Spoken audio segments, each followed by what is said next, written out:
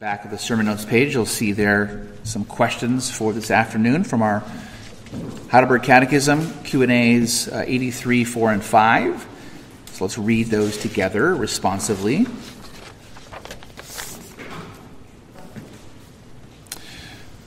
This is the last section of our catechism that deals with things that we are to believe. We'll come next Lord's Day, Lord willing, to the things that we are to do, so how we are to respond to the gospel in gratitude and thankfulness. So let's read this last section dealing with God's grace to us in Jesus Christ and the things that we're to believe.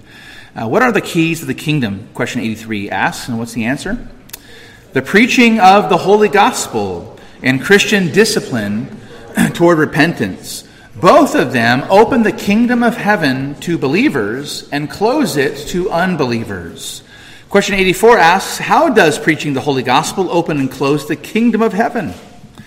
According to the command of Christ, the kingdom of heaven is opened by proclaiming and publicly declaring to all believers, each and every one, that as often as they accept the gospel promise in true faith, God, because of Christ's merit, truly forgives all their sins. The kingdom of heaven is closed, however, by proclaiming and publicly declaring to unbelievers and hypocrites that, as long as they do not repent, the wrath of God and eternal condemnation rest on them. God's judgment, both in this life and in the life to come, is based on this gospel testimony. And then finally, question 85, how is the kingdom of heaven closed and opened by Christian discipline? According to the command of Christ, those who, though called Christians, profess unchristian teachings or live unchristian lives, and who, after repeated personal and loving admonitions, refuse to abandon their errors and evil ways, and who, after being reported to the church, that is, to those ordained by the church for that purpose, fail to respond also to the church's admonitions, such persons the church excludes from the Christian community by withholding the sacraments from them. And God also excludes them from the kingdom of Christ. Such persons, when promising and demonstrating genuine reform, are received again as members of Christ and of his church. Well, as we come to the end of this second and longest section of the Heidelberg Catechism, the things that we believe as believers, as Christians here in this church, I want to remind you that, as an introduction there says, that Jesus is King and that he has a kingdom. And so, kids who are following along, I'm just going to read those little sentences for you and help you fill out the answers. And this all is to show us that Jesus is our King, and that he has a kingdom, and that we belong to that kingdom as his citizens. So first of all, Jesus is King, all right? That's the most basic confession of all. Jesus is King. He's in charge. He has all power and authority and rule forever and ever. Jesus is King. And as King, the Bible says in Psalm number 72, he has dominion from sea to sea, from the river to the ends of the earth. So he's the king and he has dominion from sea to sea.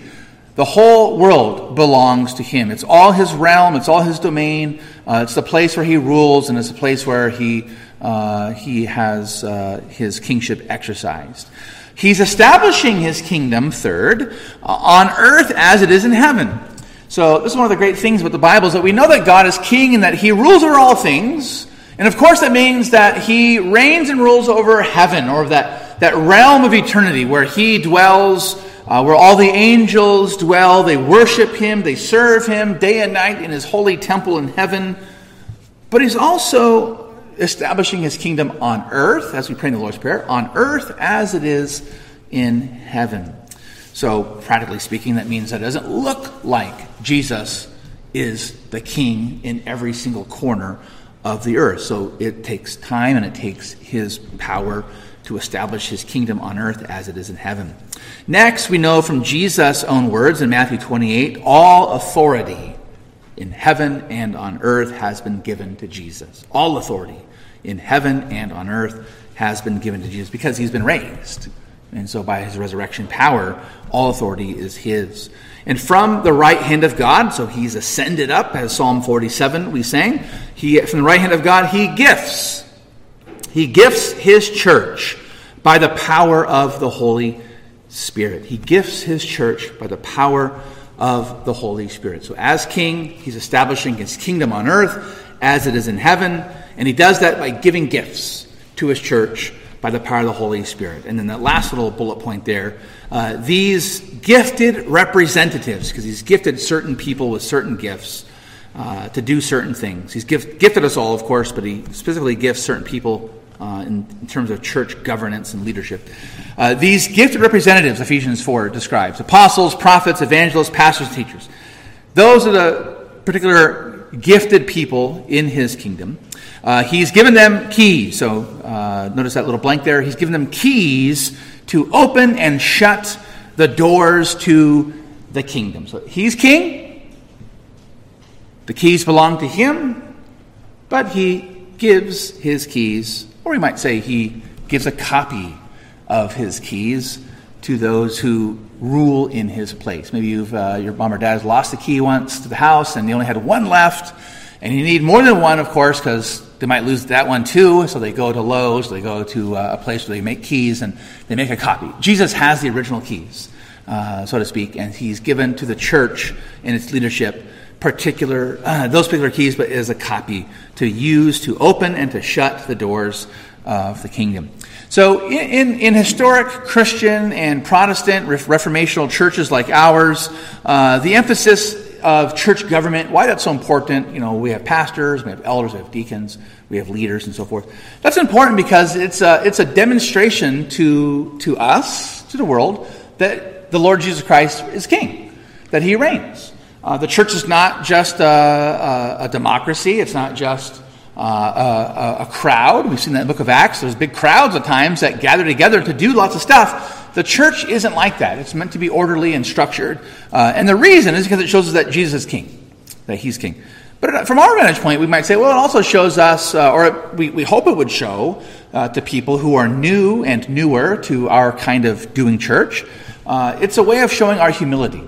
That we believe that the church is not the pastor's church, it's not Pastor Danny's church, it doesn't belong to the elders, it doesn't belong to the deacons, it doesn't even belong to you and me, to any of us. The church belongs to Jesus.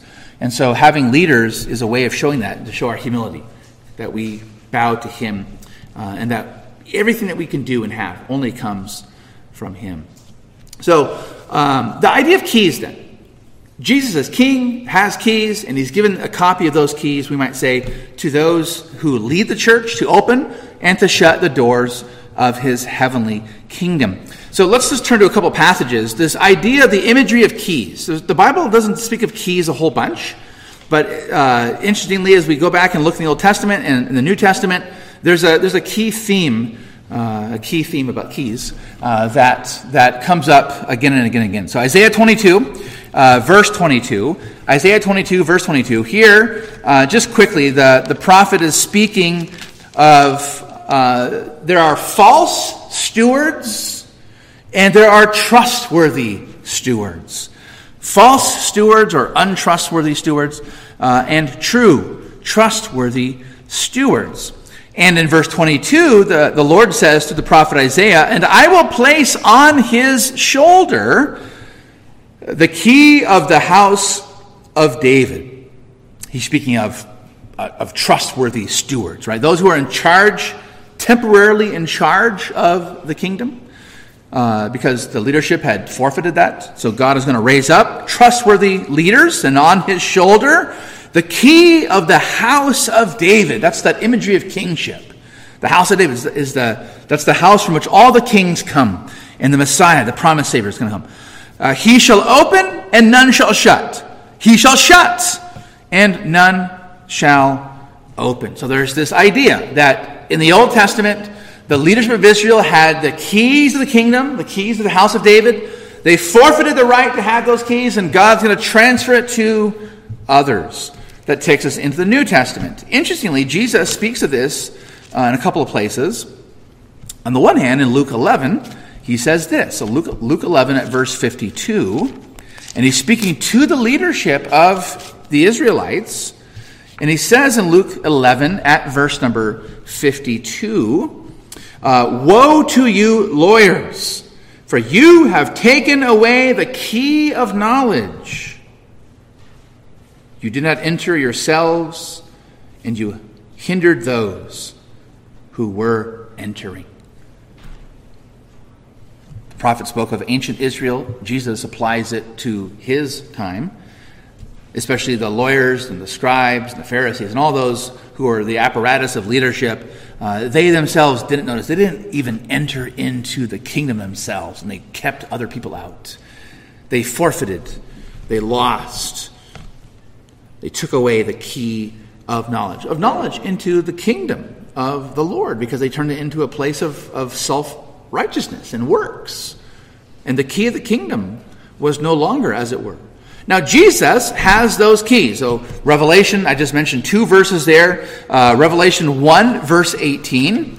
So, the Lord spoke about who he's taken it away from in Isaiah and also in Luke. But then in Revelation, we know who ultimately has the keys. It's Jesus. And so, in 1:18 of Revelation, he is described there as the living one. Fear not, I'm the first, the last, the living one, right? He's been raised up. I died, behold, I'm alive forevermore. And I have the keys of death and Hades. Not just the keys of the house of David, but the very keys of death and Hades itself. Jesus Christ has. And then over in chapter 3, the church in Philadelphia, he says this to the church in Philadelphia: the words of the Holy One, the true one. Right, this is the language from the prophet Isaiah, who has the key of David. He took that key away from those false leaders in Isaiah 22. The lawyers of the Pharisees in Luke 11, they themselves got rid of that key of knowledge. Who has the key of the house of David? It's Jesus, who opens and no one will shut, who shuts and no one opens. Where did that language come from? Isaiah 22. Isaiah 22. Jesus is the fulfillment of that. He's the one that the Lord puts on the shoulder, this big key, because the keys of the gates into cities in an ancient world, as the imagery describes for us, these aren't just little pocket keys that you and I have for our door. These are like large, keys. Sometimes in our society, let's say, an athlete or a politician or a movie star or some hero, a fireman or a policeman or somebody who's done something really, really important. Sometimes we'll have at the city hall, the mayor will come out and we'll have a ceremonial giving of the keys, the key of the city. You've probably seen that. And that ceremonial key is usually pretty big, if you've seen that kind of a ceremony. So that idea of having, on a big ring hanging over your shoulder, that's how heavy they were. These were made out of iron. And so Jesus has that key, not just of hell itself and death, but also the key of the house of David. And he gives, so to speak, a copy or copies of that key to those who lead the church. And so that's that famous passage from Matthew chapter 16 at verse 13 through 20, where Jesus speaks of those keys. And so Peter confesses that Jesus is the Christ. He's the Messiah, the Son of the living God, verse 16. And Jesus says, "Blessed are you, Simon Bar-Jonah, son of Jonah, for flesh and blood has not revealed this to you, but my Father who is in heaven. I tell you, you are Peter, and on this rock I will build my church, and the gates of hell shall not prevail against it," against the church. "And I will give you the keys to the kingdom of heaven. Whatever you bind on earth shall be bound in heaven. Whatever you loose on earth shall be loosed in heaven." And so we take that to be that Peter confesses that he is Messiah, the Son of God, and on the basis of that confession, he is an under-shepherd. He's a leader of the church, and the keys belong to those who lead, but not just merely because they lead. That's the error of the Roman Catholic Church. It's not just because you claim to be the followers of Peter that you have the keys. No, Peter had to confess Christ, and God had to reveal that to him. So it's Peter as the one who confesses Jesus Christ rightly, and to those he's given these keys. And well, what are these keys? What are these keys? And that the church's leadership are gifted with by the ascended King, our Lord Jesus Christ. Well, he's given these keys, which are preaching and discipline. Preaching and discipline. So let's turn to John chapter 3. I think I listed it as our text. John chapter 3, briefly. at verse 31 down through verse 36. Here is John the Baptizer, John the Baptist. And some disciples came between John's disciples and a Jew over rites of purification. And they say, "Rabbi," to John the Baptist, "he who was with you across the Jordan," Jesus, the one he baptized, "to whom you bore witness, look, he is baptizing, and all are going to him." Right? Jesus is getting a bigger crowd than you, Rabbi. And then John says, "A person cannot receive even one thing unless it is given him from heaven. You yourselves bear me witness that I said I'm not the Christ, I'm the Messiah, but I have been sent before him. The one who has the bride is the bridegroom. The friend of the bridegroom who stands and hears him rejoices greatly at the bridegroom's voice. Therefore, this joy of mine is now complete. He must increase, but I must decrease." And then he describes the message that is preaching of the gospel. This message of preaching that the one who's come from above is above all. This is Jesus. He's the one who came from above. He's above all. He is of the earth, belongs to the earth. He's speaking of himself. He speaks in an earthly way. He who comes from heaven is above all. He bears witness to what he's seen and heard. Yet no one receives his testimony. And then he goes down and says that for he whom God has sent, verse 34, utters the words of God. Here's Jesus. He's uttering the very words of God. He's preaching, for he gives the Spirit without measure. The Father loves the Son and has given all things into his hand. And then here's the gospel message. Here's how preaching opens and shuts God's heavenly kingdom. Whoever believes in the Son has eternal life. That's what the preaching of the gospel is. It's saying that whoever believes has already eternal life.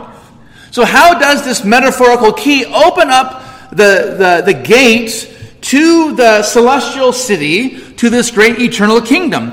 Because preaching the gospel says to every single one of you that Christ died for sins and he was raised up for justifying sinners.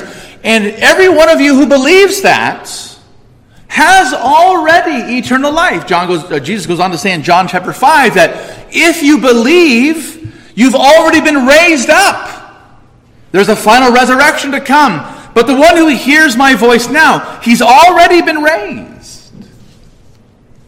It's as simple as that. The gospel is very simple.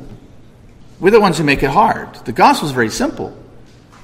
Jesus Christ has done everything there is to save sinners. Everyone who believes that, the key turns, the door is unlocked, the gate opens, and you go into everlasting life. That's how preaching opens the kingdom.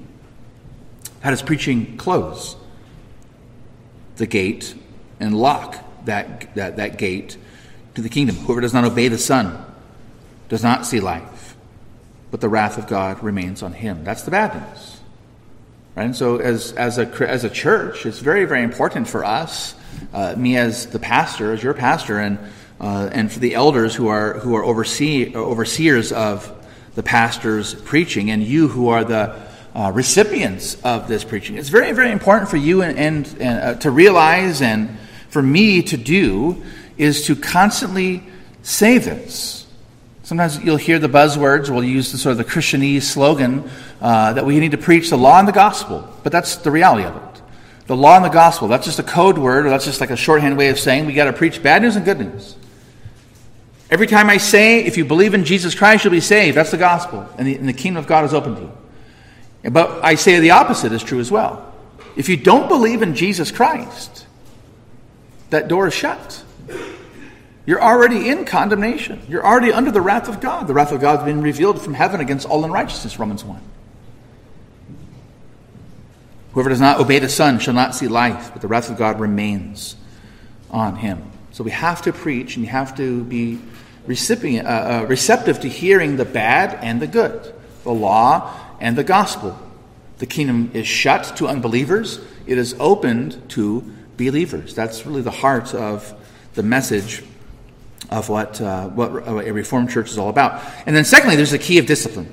The key of discipline. It opens and it shuts. Those questions and answers tell us if a person is repentant and they are living a godly life, the kingdom is open to them.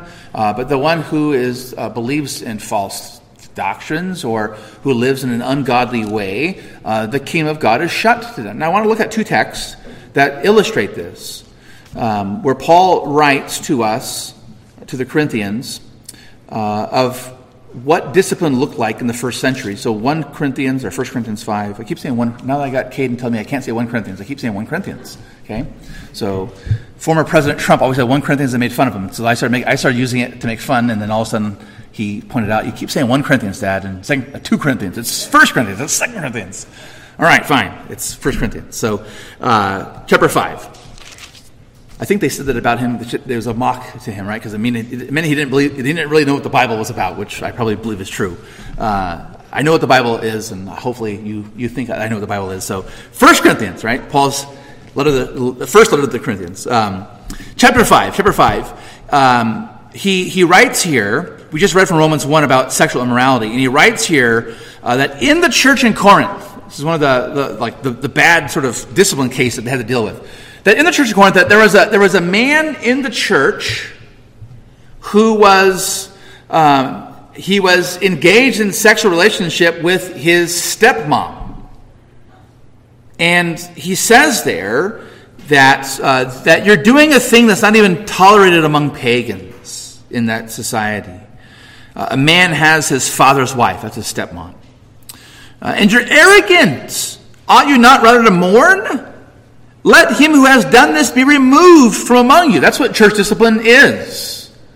It's to, as the answer told us, we do multiple loving admonitions as believers. Matthew 18 goes on to say, if somebody sins, you go to him directly. If they won't listen to you, you take someone else with you. So there are 2 or 3 witnesses. If they don't listen to the 2 of you or the 3 of you, then you tell the church, the leadership of the church. And if they still don't listen, then they are to be put under church discipline. And so that's what he's saying here, that this man should be removed. This is a scandalous, gross, we say, public outward sin that is bringing shame on the church. The church is living in a more, or is approving more ungodliness than the world would even tolerate. Now he describes what that looked like. So the point of discipline he describes here is to close the kingdom to a person. Why? Ultimately to open the door so that they can come back in. That's what discipline is meant to do. It is a form of punishment, but it's a discipline to show you your sins so that you would come to your senses and repent and return and believe and be received. So he says, for although I am absent in body, I am present in spirit. And as if present, I've already pronounced judgment on the one who did such a thing. When you are assembled in the name of the Lord, this is what church is to assemble in the name of the Lord. And my spirit is present, because they would read his letter, and so as it were, his spirit was there with them. With the power of our Lord Jesus, right? This is the keys, the power of the keys. You are to deliver this man to Satan for the destruction of the flesh. Why? That sounds very harsh. That sounds harsh. Why would we ever do that? Here's why. So that his spirit may be saved in the day of the Lord. Church discipline for us as those who have to exercise it as pastor and elders, it must never devolve into mere punishment. And sadly, that does happen in churches, that it becomes just punishment. And it becomes personal power trip. No, it's always that delivering a person over to the realm of Satan is always for restoration. We discipline our kids, never just to discipline them. We don't just punish them for punishment's sake. That's sin. We discipline them to correct and to train and to show them and to cause them to come back, and obviously in a childish way to say, I'm sorry, and that's what repentance is for a child. But as they get older, to amend their ways, to live a different way, to think differently, and so forth. And we pray and trust to live in a godly way. But that discipline, notice, has put you out into Satan's realm, so to speak, so that on the day of the Lord Jesus Christ, that person's soul or spirit may be saved. So notice the kingdom of God was closed to this man, as Paul was saying. Why? We pray and trust that as he's out there in that realm of Satan, he's living in a life of sin in a way that even the pagans won't even tolerate. that he'll come around. It'll come around. And some of us in this very room, we have children, and we know other people who have children or loved ones or family members that are in this situation. It's always to bring them back. And that bringing back might be a day, it might be their entire life. That's what Paul says there. That they would come to know Christ and to be restored, be saved on the day of the Lord. And we might even say that church discipline, outward earthly church discipline, at times looks like it wasn't successful. How do we know the outcome? How do we know that a person didn't repent and didn't come? And they did so because they were told that what they were doing was sinful. And so the application for us as elders and for pastor is to stand up for what God says and to do what God says. Because even though we might not see the fruit of it, we know the Lord is faithful to his word. Now, let's go to 2 Corinthians. 2 Corinthians chapter 2 and verse 6 and following. Many scholars think that that Paul is making an illustration here of this very same man. That the man that he said put out into the realm of, or deliver his body to Satan to be destroyed, so that his spirit would be saved. Many people believe that that same man did come back and was restored, and Paul's describing that in this context. He says, if anyone's caused pain, he's caused it not to me, but in some measure, not to put it too severely, to all of you. Right? The church's sin affects the whole body. So a person who's caused pain by their life, by their choices, even by their doctrine, is caused pain to the whole body, because the whole body is connected. Even just getting a stubbed toe, that registers up all the way up to your head, up to your brain, and it hurts. For such a one, this punishment by the majority is enough. So you should rather turn to forgive and comfort him. So we think he's describing that very same man. Right? He was punished by the majority. Right? He was put out by the church's leadership. That's enough. So you should rather turn to forgive and comfort him, or he may be overwhelmed by excessive sorrow. Discipline is sorrowful, it is hard, and it's painful. But there's a point where it can go too far, and you can over-discipline, is what he's saying, and cause excessive sorrow. So I beg you to reaffirm your love for him. For this is why I wrote, that I might test you and know whether you are obedient in everything. Anyone whom you forgive, I also forgive. Indeed, what I have forgiven, for I have forgiven anything, has been for your sake in the presence of Christ, so that we would not be outwitted by Satan, for we are not ignorant of his designs. So he was received back. So Paul is telling them, you have to receive him. At first they didn't want to discipline. Paul writes them, he shames them, they discipline him. And now that they've done what Paul said, now they're over excessively disciplining. They won't receive the guy back. And Paul has to correct them again. Receive him. I've already forgiven him. You've got to do it now, yourselves. So God's kingdom, discipline, is a tangible way when we have to undergo that harsh, painful thing we call church discipline, which we deal with. We know those under discipline, and eventually it gets known to the church. But there are many, many times where people are under discipline that you don't even know about, and praise the Lord, they've come back. Just a conversation, just a one Sunday, don't take the Lord's Supper, sometimes does the trick. But sometimes it goes all the way to that extreme remedy of excommunication, where a person is banned and barred from Holy Communion and from the church's fellowship. But we pray and trust, as we know in this very church, we've seen the Lord use that to bring others to him. So that's how it opens, and that's how it shuts.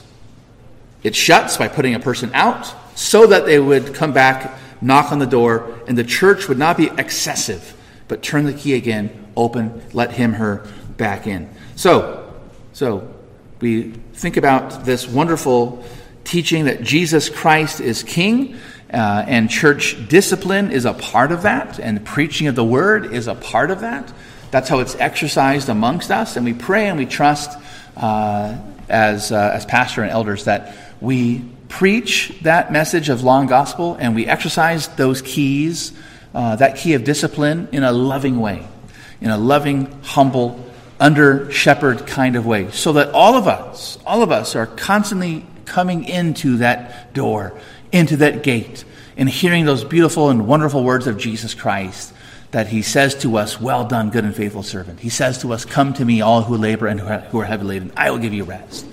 He says to us constantly those wonderful words that he loves the world, that he gave himself for us, his body and blood offered for us. So as you hear the word every Sunday, even as we have to exercise discipline from time to time, I pray and trust that you would know that this is a way of Jesus showing his loving, kingly rule over your life, to bring you ultimately into that heavenly kingdom, to see him face to face.